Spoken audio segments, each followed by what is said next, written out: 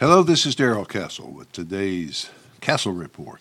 This is Friday, the 15th day of July, in the year of our Lord 2022, and I will be talking about strategic blunders made by the United States, followed by the West in general, that have paved the road to war and a possible road to a radioactive future. I hope these things are blunders, because if they were done with the end result in mind, then that would indeed be terrifying. It would mean that the destruction we're seeing today is part of an overall plan of world domination. Does it make any sense to destroy your own ability to produce energy, thus making your country dependent on others, then sanction the others? It sounds like madness, but that's exactly what the U.S. has done. Joe Biden canceled the Keystone Pipeline on his first day in office, as well as making it very difficult to produce energy from oil by drilling for it. The U.S. was enjoying an unprecedented energy boom, complete energy independence with Donald Trump as president, but with Biden, all that's been reversed. The U.S. went from energy independence and a net exporter to begging ideological enemies for relief from the skyrocketing costs. The administration's belligerence toward Russia and its unwillingness to even discuss Russia's security concerns has led to a war of attrition in Ukraine. Now Russia appears to be winning. When is the last time Russia lost a grinding war of attrition? It's been a very long time, folks.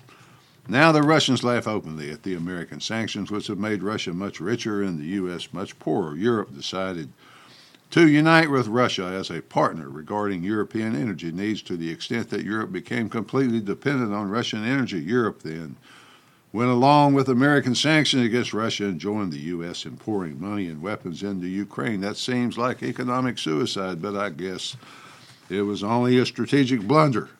It's been an abject failure, since it has made Russia stronger and severely damaged the economies of the U.S. and much of Europe. Germany, once the manufacturing heart of Europe, suffered through $1 billion trade deficit last quarter. Germany now is a net importer, and thanks to the energy policies of Angela Merkel, is facing a long, difficult winter in the cold and dark.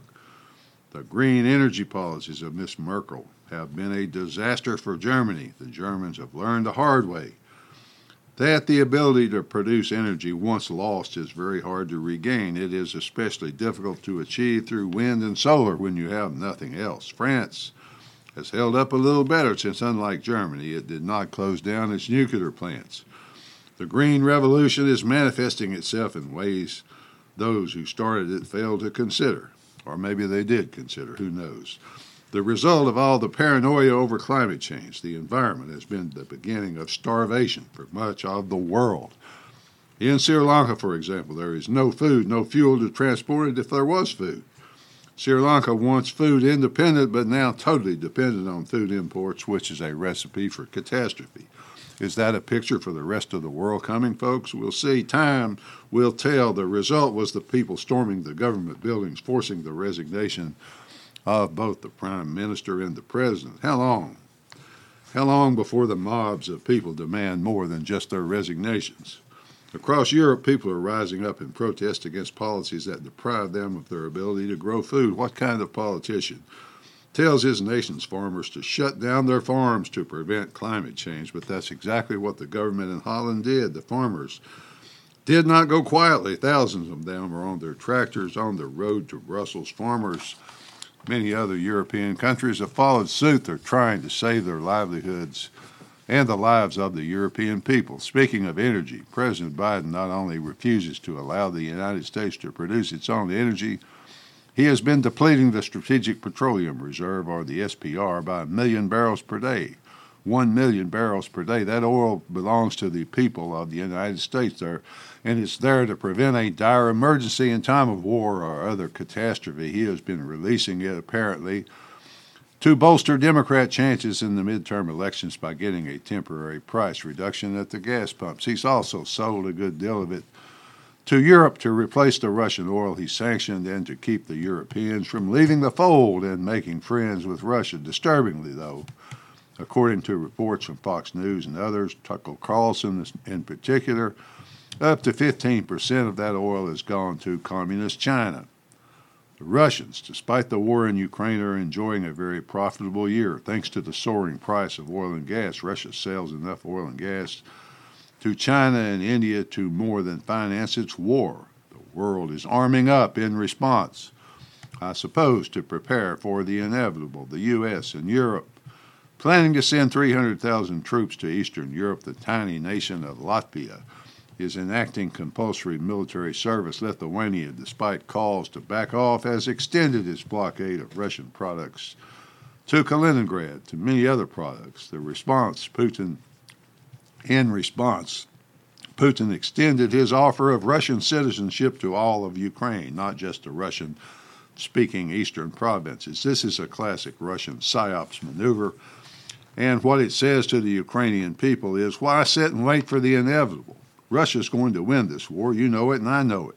So why not join us? We have no problem with you. The only problems are with your government and its alliance with the West. The U.S. announced another $400 million to Ukraine, including the HIMARS artillery system, that is, the High Mobility Artillery Rocket System, which is very complicated and difficult to operate without extensive training or without American operators on the ground. The U.S. grows more deeply involved in the Ukraine daily, I argue. That restraint is now called for, despite its belligerence. The U.S. military is growing critically short of personnel to fill the ranks. The Army has achieved only 40% of its goals for this fiscal year, with only 3 months to go. The Army said it might have to consider a reduction in the readiness forces, according to Army Chief of Staff General James McConville. Only 23% of Americans aged 17 to 24 are eligible to serve without a waiver. This is due to obesity, drug use, or criminal record. Of the 23% who are eligible, only 9% of those have any interest in serving. The potential recruits express fear that they would experience emotional or physical harm if they joined.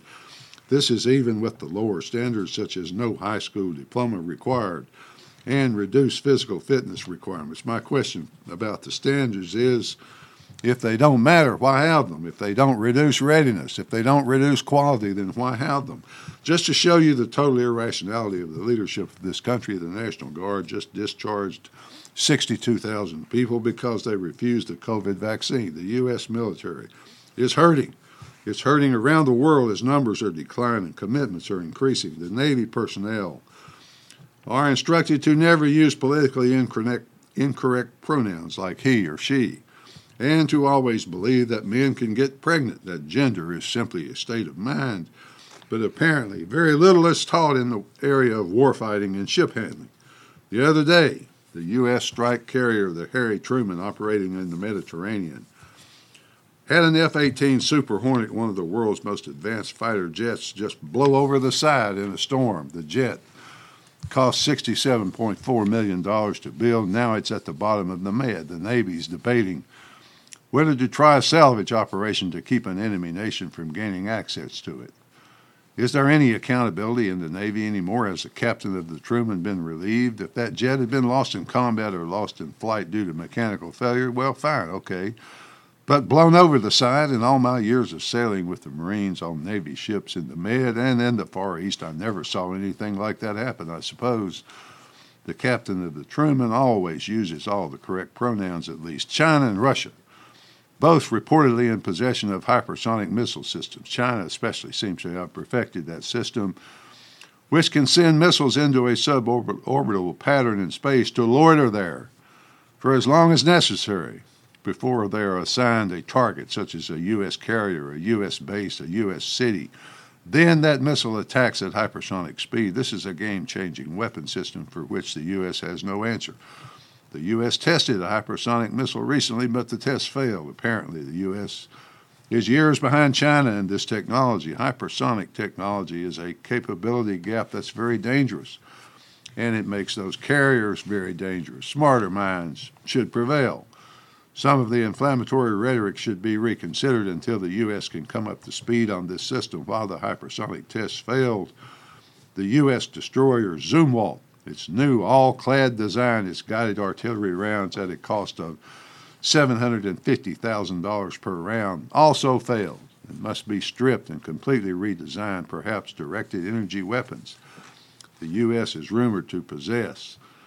could be a defense against hypersonic technology, but it's unknown whether the U.S. has a functional directed energy weapon system or not. The other day, I was listening to Max Morton over on his site, forwardobserver.com. Max gave an illustration of where the U.S. stands right now. He said the U.S. is like the high school quarterback from 20 years ago who was the hottest thing in high school. He dated the head cheerleader, and all the other girls were jealous of her. Now, just 20 years later, he still thinks he's the hottest thing around, but now he has a pot belly. He's starting to lose his hair a little bit.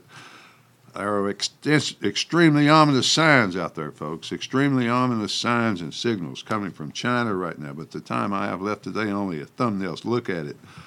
The assassination of former Japanese Prime Minister Shinzo Abe was a terrible blow for the containment of Chinese expansion across the region. Abe was a friend of the United States and was expected to be re-elected Prime Minister. He was solidly in favor of supporting Taiwan against China because he knew that Taiwan would be just a first step toward Chinese dominance of both land and the maritime. Would the U.S. go to war over Taiwan? Probably not. But over Japan, yes, it probably would. That country is right in the middle of the Chinese expansion defense and is rearming at a fast rate. The Chinese foreign minister recently spoke to his counterparts in many of the Asian nations. He warned them not to become chess pieces of the American game. He said that Asia belongs to Asians. Well, okay, that's all well and good, but what he really meant was, don't ally with the Americans while we are stealing your territory and debt colonizing your economies. China is lining up friends who are willing to oppose the U.S., so people wonder, is the U.S. still the strong horse in the Pacific? Many apparently think not. Many read the New York Times just as we do. They see where the Times said the American president looks old. He shuffles when he walks. Aides are afraid he will trip. He almost always gaffes up anything he says. They watch his videos where he claps at inappropriate times, slurs his words. And to them, that man is the United States. In conclusion, folks, the United States is badly in need of competent leadership. The current leadership, from top to bottom, needs to be removed and replaced. The sanctions have become a sick joke, and the joke is on us. The world is ignoring them. Even friends like India ignore them. The world is getting rich at the expense of the U.S. and its European allies who get poorer each day. To align with the U.S. today, a nation must pledge its own ruin, its own starvation through what is known as ESG, or environmental social governance. See, folks, this movement to go green covers so much more than the environment. A nation literally has to destroy its ability to feed its people to become a U.S. ally, but China has no such requirement. Finally, folks, this is madness. I know you can see that. Somebody up there, most likely a lot of somebodies, must be raving lunatics, little by little. The ruling elite are revealing to the rest of us just how wicked they really are. Now they have us on the path to a radioactive future. Maybe it's all just part of the plan. At least that's the way I see it, folks. Until next time, this is Darrell Castle. Thanks for listening.